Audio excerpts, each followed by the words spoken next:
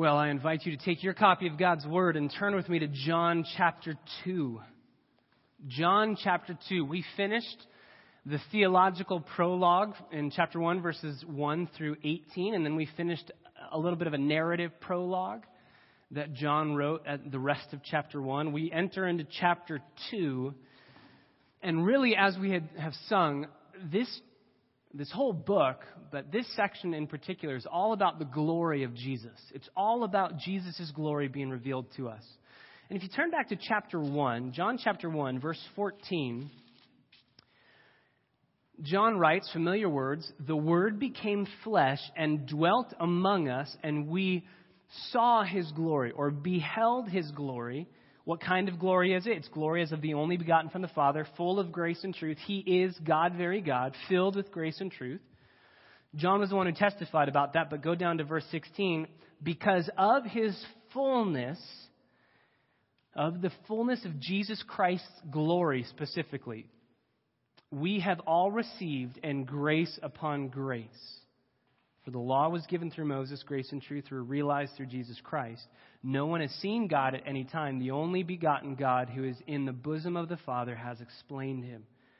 So there's a formula here. When you see Jesus for who He is and you see His glory, grace is given and faith is born. If you want faith, you need to stare at Jesus, stare at His glory, and faith will grow. God's grace will be given and faith will grow. But John 11 also says the opposite of that. John 11, Jesus tells the women that are at Lazarus' tomb that when we have faith, we will see more glory. If you only believed, you would see the glory that is to be revealed. So the beginning of John says, if you see glory, you will have faith. And then John 11 says, if you have faith, you will see glory. So it's two sides of the same coin of us being changed and conformed in the image of God, in the image of His Son, Jesus Christ. We need to see glory. We need faith. We need faith to see glory. And when we see glory, we receive faith. We grow our faith. This is a beautiful circle. And the passage this morning before us in chapter 2, verses 1 through 11, is all about seeing the glory of Jesus. So my prayer as I was studying this is that glory would be seen and faith would be born. And that because we have faith, for those of you who do have faith in Jesus Christ as the Son of God and are following Him as Lord, that your faith would be able to enable you to see glory, and that by seeing glory you would receive even more faith. It's a beautiful cycle that works together. When you read this passage that I know is familiar, if not to all of us, to the majority of us, of Jesus turning the water into wine, my question is this: what do you see when you read the account? You can see a miracle. John doesn't even call it a miracle, and there's a reason why he doesn't call it a miracle. He calls it a sign, because if we just stare at Jesus and say, wow, He can do really cool things, we've missed that it's a pointer. The really amazing things that Jesus does are signs to point us to something. My fear is, as we've read this text before, maybe we've done what little kids tend to do when you tell them, oh, look at that. I do this with my daughter a lot. Chelsea, look, there's a beautiful butterfly. And I'm pointing to the butterfly, but where is she looking? She's looking at my finger, right? Look at the butterfly. And she stares at my finger. No, trace my finger to the butterfly. Look at the butterfly. I'm not talking about my finger. But they stare at the finger. They get stuck. They terminate on not what the sign is pointing to. They terminate on the pointer. If we stare at this passage and we read it again and we study it again and we just say, wow, Jesus is great, we're staring at the finger that's pointing to something, but we're not seeing what it's pointing to. We need to let this point us as a sign. That's why John says it's just a sign.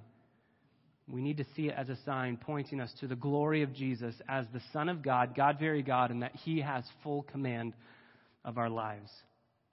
John, the gospel writer, now, after we've received a little bit of the words of Jesus in chapter 1, the end of chapter 1, John's now going to go back and forth. It's kind of a ping pong between the words of Jesus and the works of Jesus.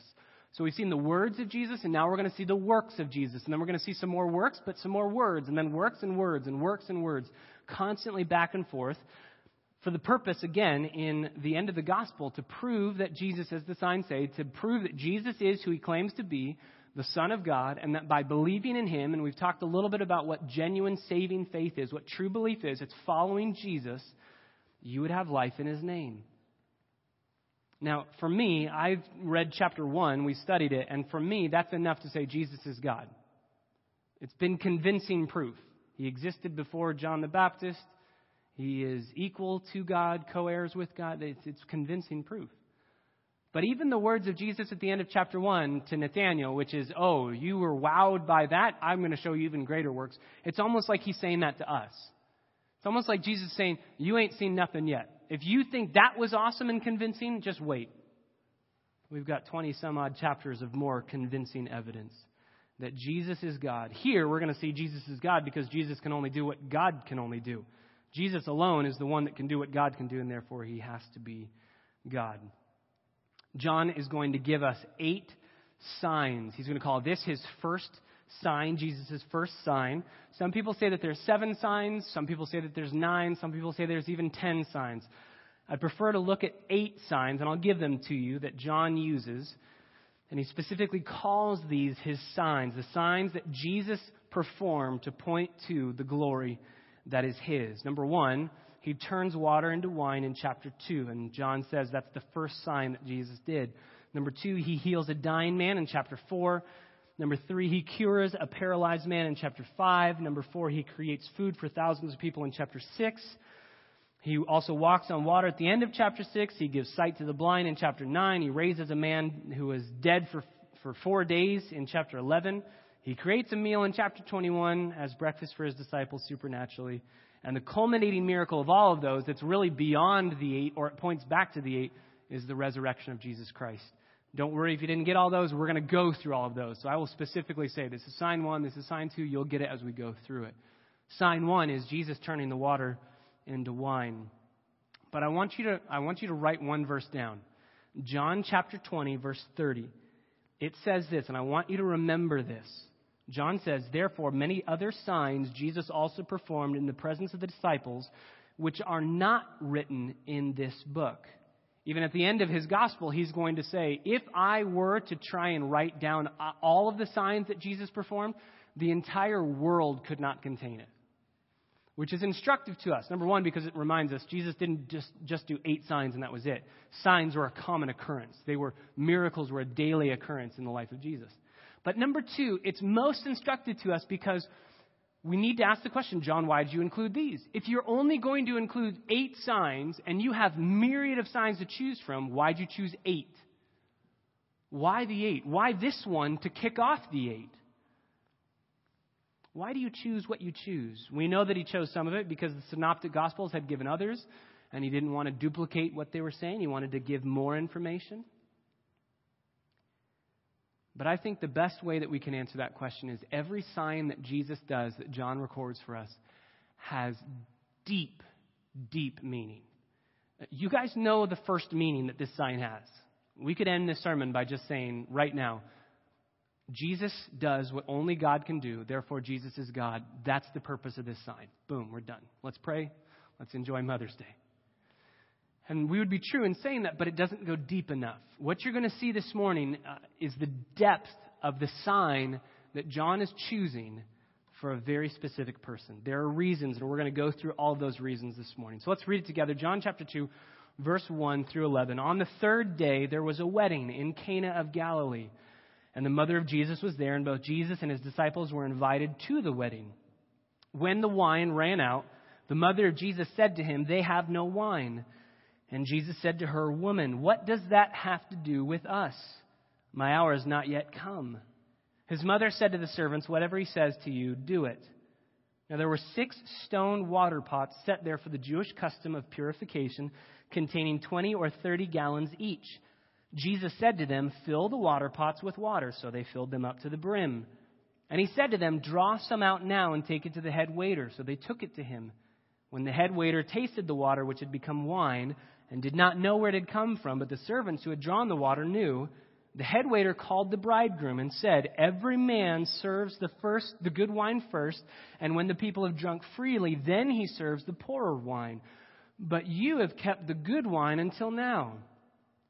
This, beginning of his signs, Jesus did in Cana of Galilee and manifested his glory, and his disciples believed in him.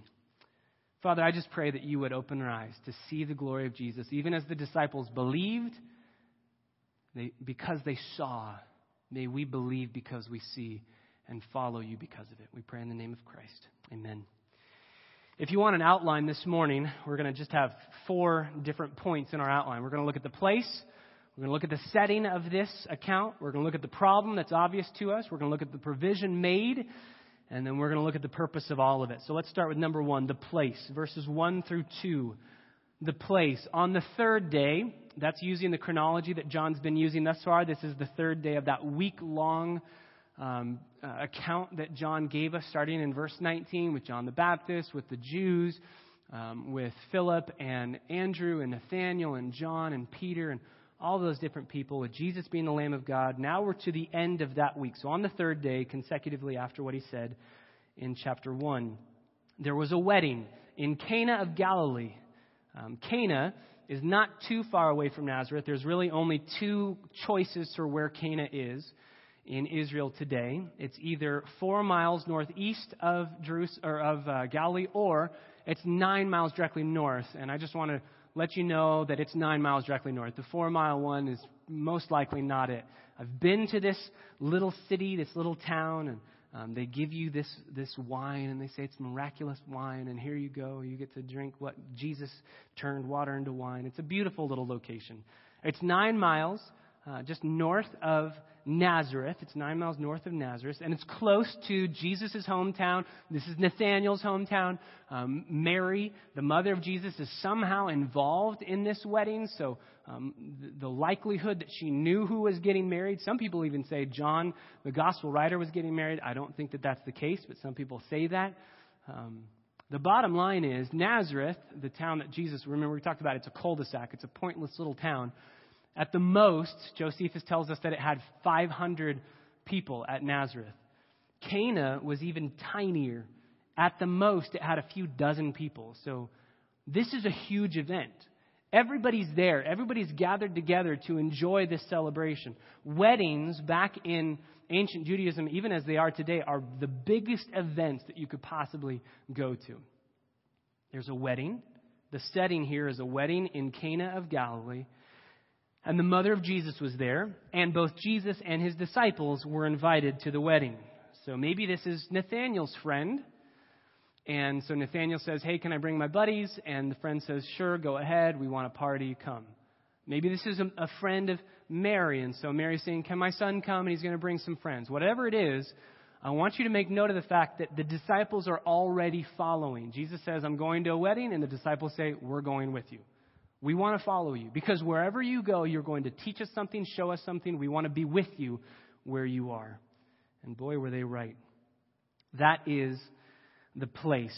By the way, just as a side note, I don't want to miss this. There are 2 doctrines that come out of Catholicism that they would take from this passage. 2 doctrines. Just like we talked about Jehovah's Witness in chapter 1, verse 1, because they use that verse to preach what they want to believe. And I wanted to make sure you knew that. I also want to make sure you know 2 Catholic doctrines that come from this section of Scripture. Catholic doctrine number 1 is the sacrament of marriage. The sacrament of marriage, because they believe that Jesus went to a wedding, and in doing so, he is glorifying what a marriage is, what a wedding is. Now, I agree. The fact that Jesus went to a wedding and performed his first sign at a wedding is huge. It shows us that weddings are important, that marriage is very important, and that Jesus condones that between a man and a woman, absolutely. But we can't go so far as Catholicism does to say that it's a sacrament, which is this. A sacrament, they have a list of the sacraments, that if you perform these things, you earn God's grace, which you can hear, that doesn't work. Grace is undeserved favor. And Catholicism says there are things that you can do. They give you the power to earn God's grace. They give you the power to earn his favor, and marriage is one of them. The second doctrine that Catholicism takes from this passage, which I find just ironic, is that we need to pray to Jesus through Mary. And they take that from this passage because, as you saw, Mary brings a request to Jesus. But here's the irony of that to me. And I've never been able to ask somebody involved in Catholicism what they do with this. Jesus completely rejects Mary's request. It's not like Mary goes and Jesus says, whatever my mom tells me to do, I'm going to do. She brings a request to him and he says, no. So I don't know if that's the best place to go to say, let's pray to Mary because our request will be brought to Jesus. Because Jesus just says, we're not doing that. So those two doctrines come from this section of Scripture in the Catholic Church. We wouldn't agree with them. We wouldn't find them here. And the rest of Scripture would disagree with what they're saying. But I just wanted to make sure you knew that those doctrines come from this section of Scripture. Anyway, that's the place. Let's dive into number 2, the problem. The problem, you know it, the wine has run out. Verses 4 through 5. Verses 3. Go to verse 3. The wine runs out. They're at a wedding. The wine runs out. The wine is supposed to be flowing for 7 days. This is Jewish custom, and you can find these commands in Jewish custom even to today. The wine's supposed to be flowing for 7 days. It's a week-long festival. We don't know when Jesus jumps into this week-long festival. Probably not at the beginning because the wine's run out. So maybe he's in the middle, but it's a long feast. It's a long festival. This was such an important detail, and we kind of look and go, who cares? The wine ran out. Go get some more. This is such an important detail that if the wine ran out at a wedding, and the bridegroom is the one responsible for getting the wine and providing the wine, if the wine ran out, the bride's family could sue the bridegroom. And we have examples of that in extra-biblical literature, that the bridegroom was sued. There was a lawsuit against him because he let the wine run out. This is what every father fears as he turns over his daughter to a man. Oh boy, you can't even provide the wine? How can you provide for my daughter? Like, this is bad news. Mary is going to appear, the wine runs out, and the mother of Jesus, Mary the mother of Jesus, is going to speak to him. By the way, we only have Mary showing up 2 times, physically, bodily, and speaking 2 times in the Gospel of John. Here, and where else? At the cross. There are only 2 times. By the way, Jesus says the same thing. He starts by saying the same thing to her. He says, woman here, and he says, woman there. We're going to get into what that means. But she goes to him and says, Jesus, they have no wine. Now, some people say she's wanting him to do a miracle. Could be. I don't want to discredit that view. It could be. But we are told this is the first miracle that Jesus did. By the way, that's how we know that the Gospel of Thomas isn't true.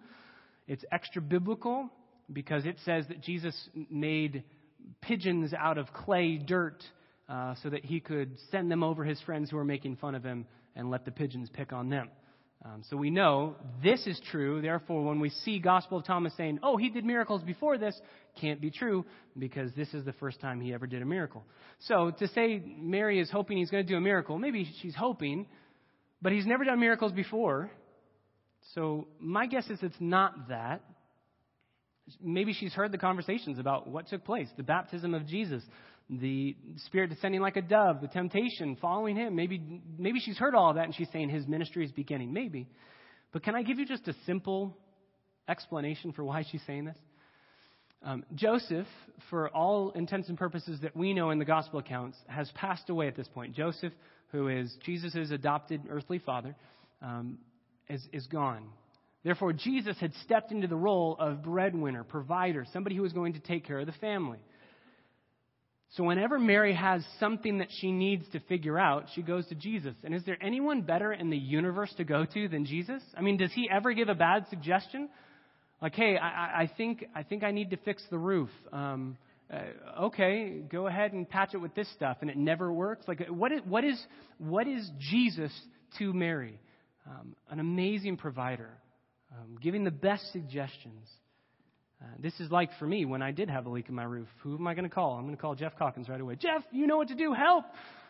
I was trying to put seed into my lawn after the birds and the raccoons decided to destroy it. And who am I going to call? Oh, I've seen Tim's lawn. It's beautiful. Tim, how'd you do this? I think the simple observation is Mary is just saying, son, can you help? Can you help? Now, what about his response? Some people ask me, are you going to preach on Mother's Day, on a Mother's Day sermon? No. But this kind of lends itself to Mother's Day, right? Here's my Mother's Day sermon. Children, never call your mother woman, okay? Can we just, that's my Mother's Day sermon. Mothers, do we agree with that? Okay, so don't do this. What's taking place here? Verse 4, Jesus says to her, woman. Okay, that sounds really, really harsh. I think the best way we can say that it's polite distancing. It is definitely not endearing. I don't think that Mary would have expected this response. I don't think she would have said, yeah, sure, that's fine. I think she would have been like, ooh, what just happened here? You always call me mother. You always call me mommy. What's going on? But I don't think it's harsh. It's in the middle. It's politely distancing himself. It's not harsh, but it's not endearing. That's why, children, we should never say these words or this word. Don't say, yes, woman. What's going on here? Jesus is saying to her, our relationship is changing.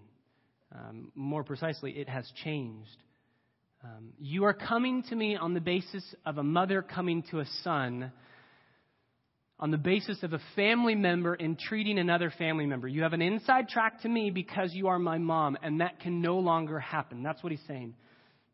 And he says that when he says, what does that have to do with us?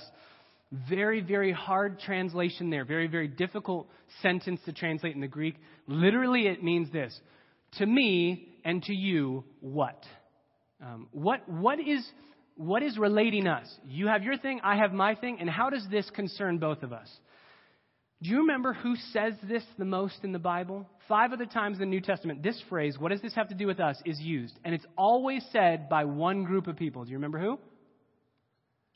The demons.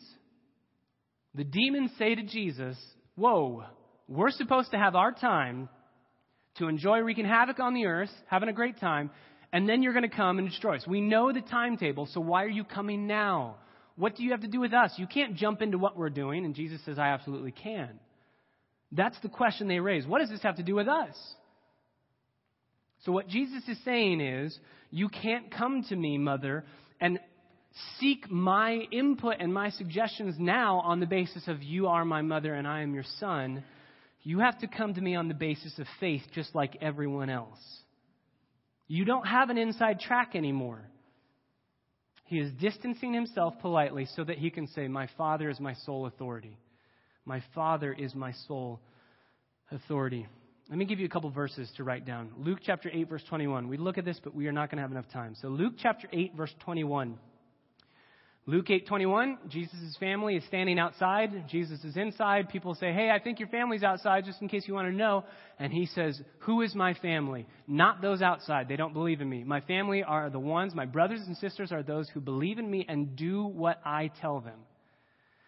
Luke chapter 11, verse 27 says the same thing. You guys remember that. They're talking about how blessed his disciples are. They're talking about how blessed those who follow him, who are closely related to him are. And a woman just blurts out, blessed are you, the knees that bore you and the breasts that fed you. Blessed is that woman.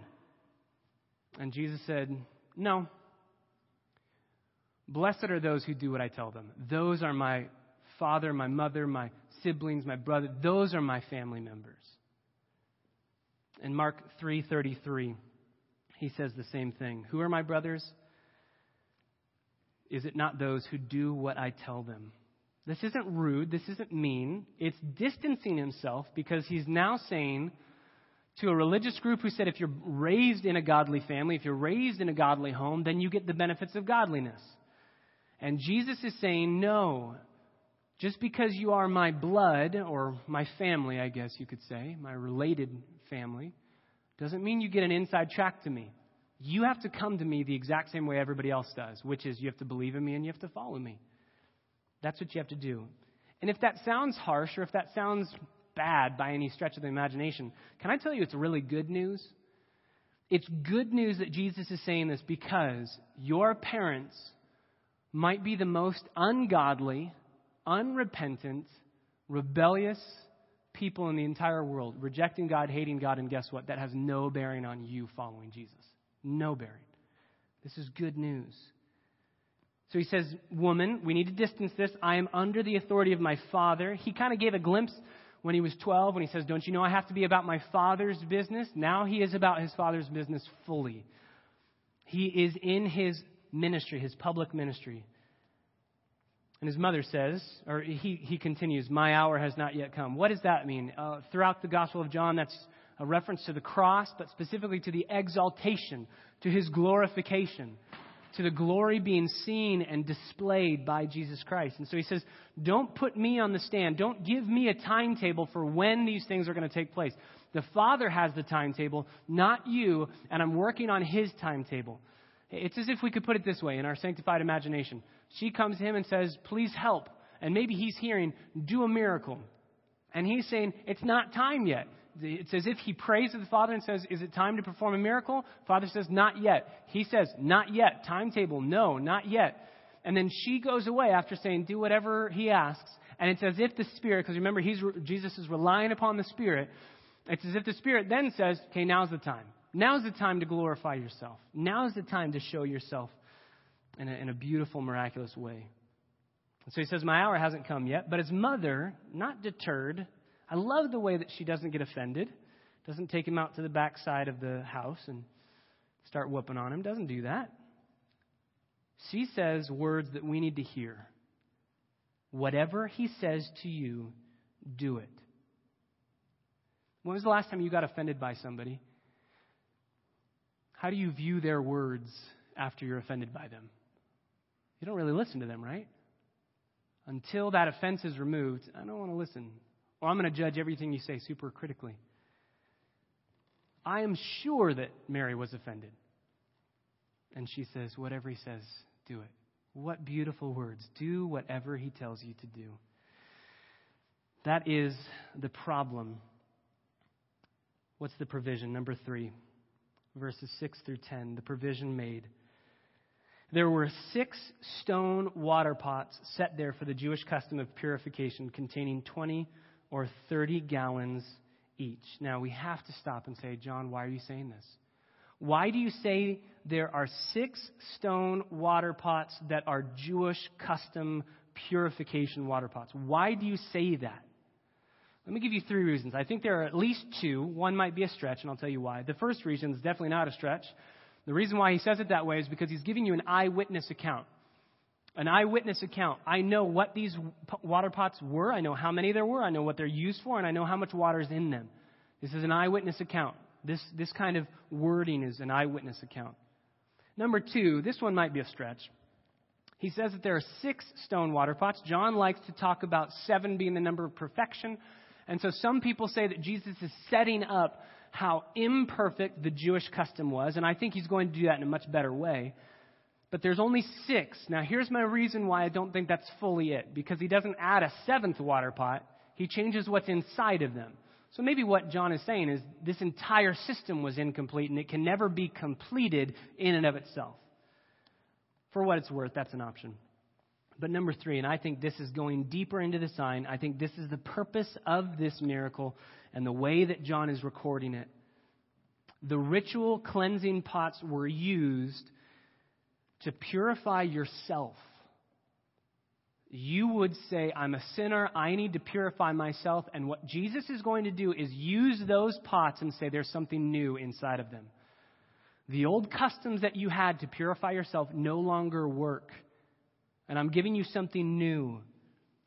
You used to wash yourself with water, and I'm going to give you wine that I believe is representative of his blood, right? Revelation 7:14, we are supposed to wash our robes in the blood of Jesus Christ.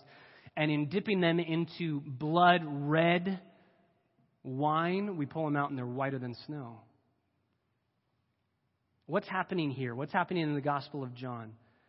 One writer says it this way. The 3 chapters, chapter 2, 3, and 4, present the replacement of the old purifications by the wine of the kingdom of God. The old temple by the new risen Lord. So the first one, he's replacing the old purifications by the wine of the kingdom of God. Next Sunday, we're going to see the old temple that's being destroyed. And he says that specifically, tear down this temple, and not just my body, but he goes in and he cleanses the temple. The new risen Lord is taking over. Then he's going to give an exposition of the new birth in chapter 3. And he says, the physical birth, I'm saying that should be a spiritual reality inside of you, a new birth. There's a contrast between the water of Jacob's well and the living water from Christ.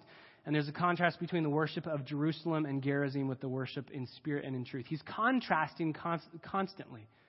And I think he starts here by saying, I'm going to do a miracle that in the very act of doing it, I'm taking a ritual, a Jewish ritual purification jar that everyone would have known, this is what takes away my sin.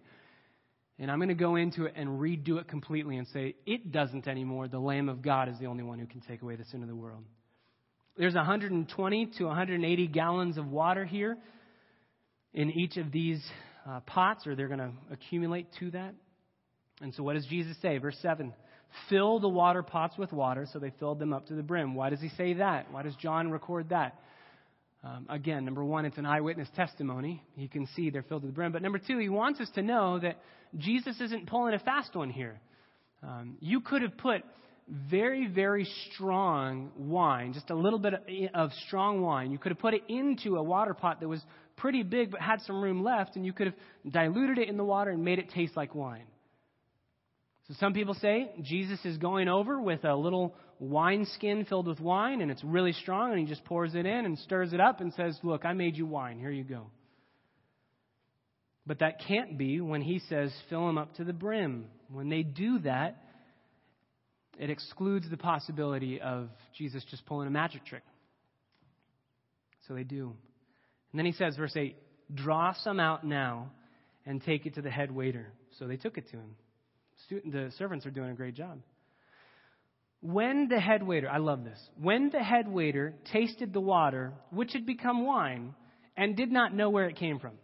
I love that. It had become wine. Now, we're familiar with this story, but to somebody who isn't familiar to the story, you'd look at that and you'd say, wait, tell us how. It just says, and it became wine. It's an afterthought. There's not a lot of focus on it, and I think that's for a reason. I think John is reminding us that's a sign. Don't get stuck on how he did it. Don't get stuck on the science behind it. Don't get stuck on the intricacies of it. Get stuck on what it's pointing you to. It's such an afterthought. Same way that when we get to like Good Friday time, people just love staring at the cross and the crucifixion, and they just share gory details about what happened to Jesus on the cross. And I think sometimes that can be beneficial. But none of the gospel writers do. All they say is, and Jesus was crucified. Why? Because the point isn't his bloodiness. The point isn't the grotesqueness of what took place. The point is, he's the Lamb of God being crushed by his Father in our place. That's the point. Stay on that point, and how everybody else is saying he is the Son of God. That's the point. So where does this happen? Where does this take place, John? You didn't even describe it for us. Somewhere between verses 7 and verse 8, Jesus turned the water into wine. I love this, okay? How do we get wine? We get wine from grapes. How do we get grapes? We get grapes from vines. How do we get vines? We have to have seeds that would become the vines. How do you get seeds? You get seeds from other vines. How do you make the vine grow? Time, sunlight, water, the earth. How do you get the wine once the vine grows? You have to take the grapes, crush them. You have to strain them. You have to do this whole process and then let it age.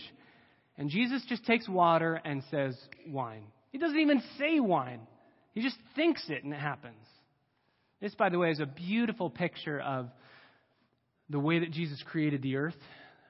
Apparent age. A lot of people have a problem. They think that science demands that there be millions and millions and millions of years, that the earth is that old. I don't think that it demands that, because God created the world with apparent age, and he can do that in the exact same way that Jesus created decades-old wine. Really good wine here that's decades old, but it's a second old. Chemically, it's fermented and it has all the principles of fermentation. It's aged, and yet it's a second old. He does that with fish. I love that. He creates dead things. He created dead fish, didn't even let them live and have a process of life. They just instantly are dead, and they're the best fish that anybody's ever tasted. So too, in the Garden of Eden, God creates Adam, not as a little embryo, but as a fully functioning 30-year-old. He's a second old and he's 30 years old. God created the entire universe that way with apparent age, just like he does here. And so, the head waiter takes this cup, drinks from it, tastes the water which had become wine. The servants, back in the middle of verse 9, had drawn the water. They knew where it came from. They knew what had happened. They were the ones that put the water into the big vats, and then they drew out wine. They knew that.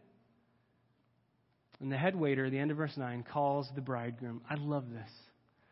It's where if I'm a bridegroom, I am shaking in my boots. Head waiter calls me over and says, "What are you doing? Do you realize now you're going to have a lawsuit on your hands? You realize your father-in-law will never trust you?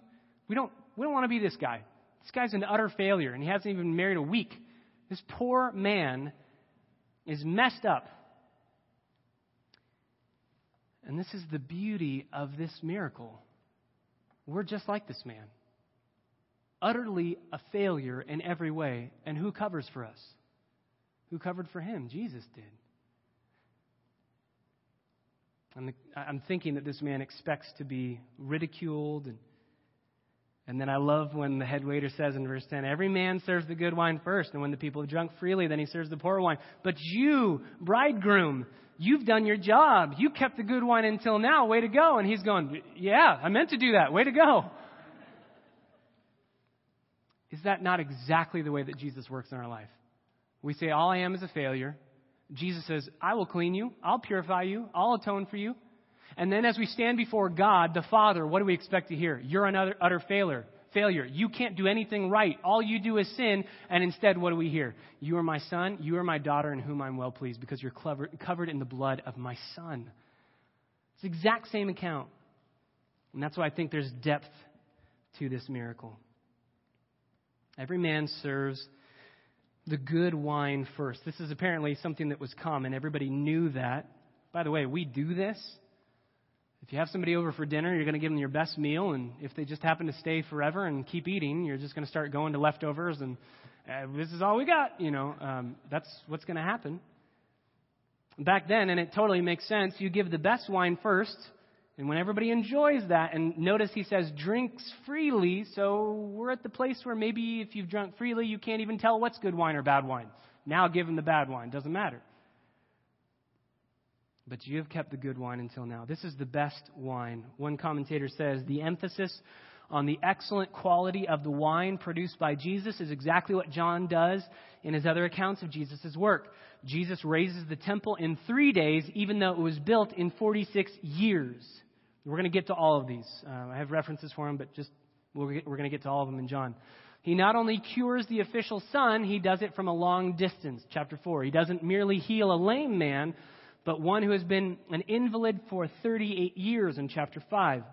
He feeds the crowds from a supply of only 5 small barley loaves and 2 small fish, when it would have taken 8 months' wages just for each person to have 1 bite in chapter 6. Jesus does not merely give sight to a man gone blind, but he gives sight to one who had been blind from birth, John chapter 9, and I can't wait till we get to that section. Beautiful section on sovereignty of God.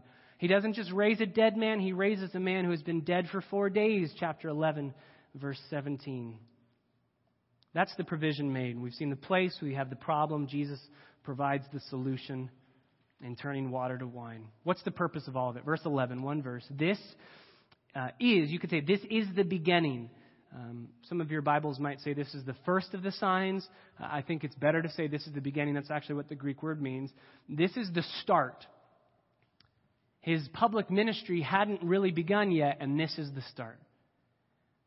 This is the beginning. And now for the rest of the book of John, we're going to see sign after sign after sign pointing to who Jesus is.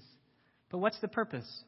This is the beginning of the signs that Jesus did in Cana of Galilee, manifested his glory. That's what he's doing. And his disciples believed in him. So he's manifesting his glory for the purpose of others believing in him. Now, I have to say this.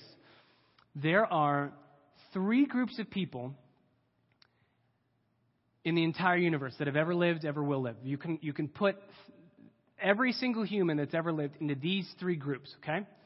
Group number 1 is very simply what these disciples are. Believing in Jesus. Believing and following. Saying, yes, I have seen your glory. I believe in who you say you are. And I will do exactly what you tell me to do. A true follower of Jesus Christ. That's group number 1. Turn to John chapter 12.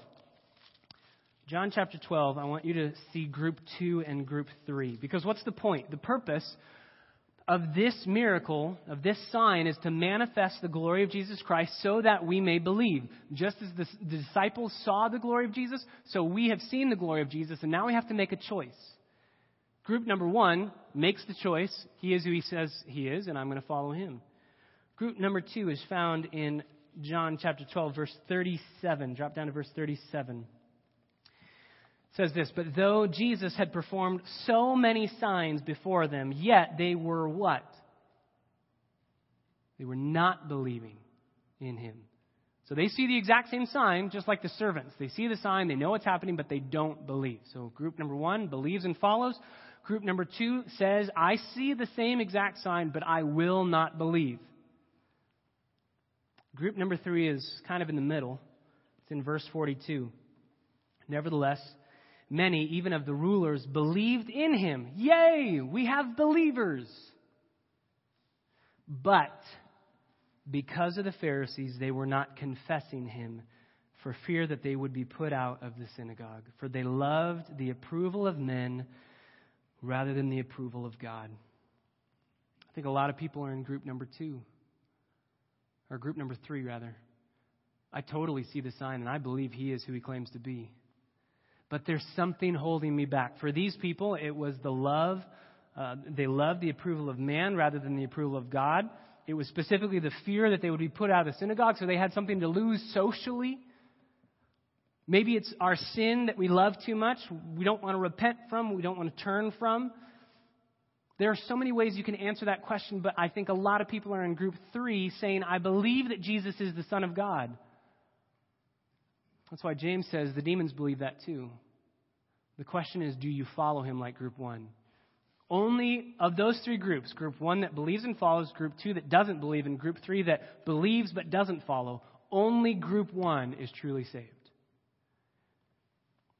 So what's the purpose of this miracle? It's so that his disciples and everyone else who would look on would become a part of group 1. I believe and I will follow. Whatever it is that would be what I love more than following you is what I need to deal with. That's the issue. And that's what I need to turn from.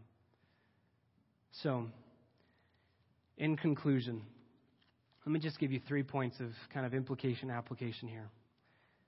Number 1.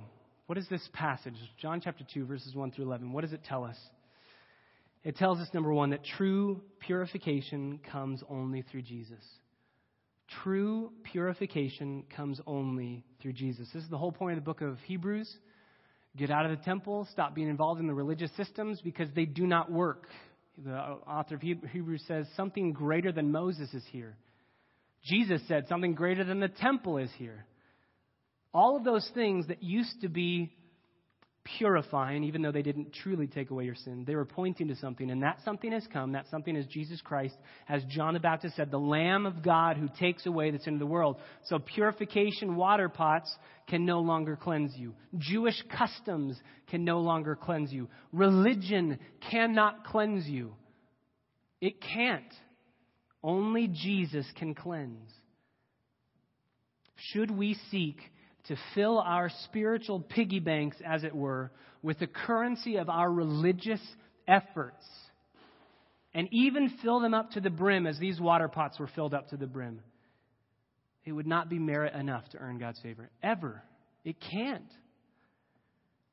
That's why Isaiah 55 verse 1 says, "Behold, everyone who thirsts, come to me. I will give you wine that won't cost you anything." If you try to buy the favor of God through your spiritual good works, through your moralism, God says, this isn't for you. You can't, you never will be able to. You have to come by faith with nothing in your hands. That's why we sing Rock of Ages. Nothing in my hands I bring, simply to your cross I cling. If my zeal no respite would know, if my tears forever would flow, all for sin could never atone. Thou must save, and not alone. Thou alone. That's what's seen here. Jesus is doing away with the old rituals of purification. Craig Blomberg says, the miracle is a vivid illustration of the transformation of the old water of Mosaic religion into the new wine of the kingdom. Herman Ritterboss says it similarly, "For now there is wine as plentiful as water, indeed as plentiful as all the water of purification, which had flowed continually but it could never take away the sin of the world. Now we have wine that can take away the sin of the world if you would just dip yourself in it. Number 2, we see in this passage clearly, do what Jesus tells you to do.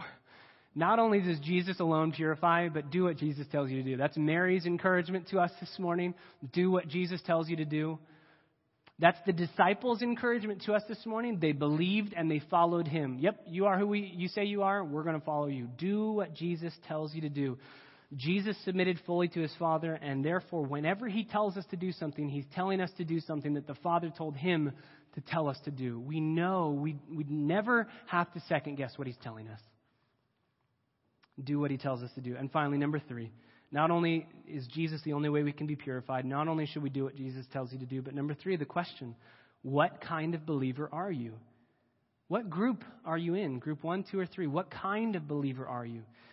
D.A. Carson said, the servants saw the sign, but not the glory.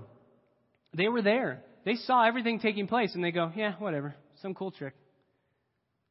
The disciples, by faith, perceived Jesus' glory behind the sign. They saw the pointer to the glory, and they put their faith in him. Remember Luke chapter 8, verse 21, the passage that I gave you about Jesus' family relationships. He says, the only ones who are truly my family are those who do what I tell them to do. If you claim to be a child of God and you do not do what God tells you to do, for whatever reason it might be, then 1 John and John, the gospel, would say that you're not truly a part of the family of God.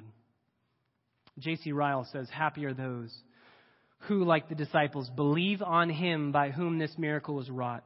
A greater marriage feast than that of Cana will one day be held when Christ himself will be the bridegroom and believers will be the bride. A greater glory will one day be manifested when Jesus shall take to himself his great power and reign. And blessed will they be in that day who are called to the marriage supper of the Lamb.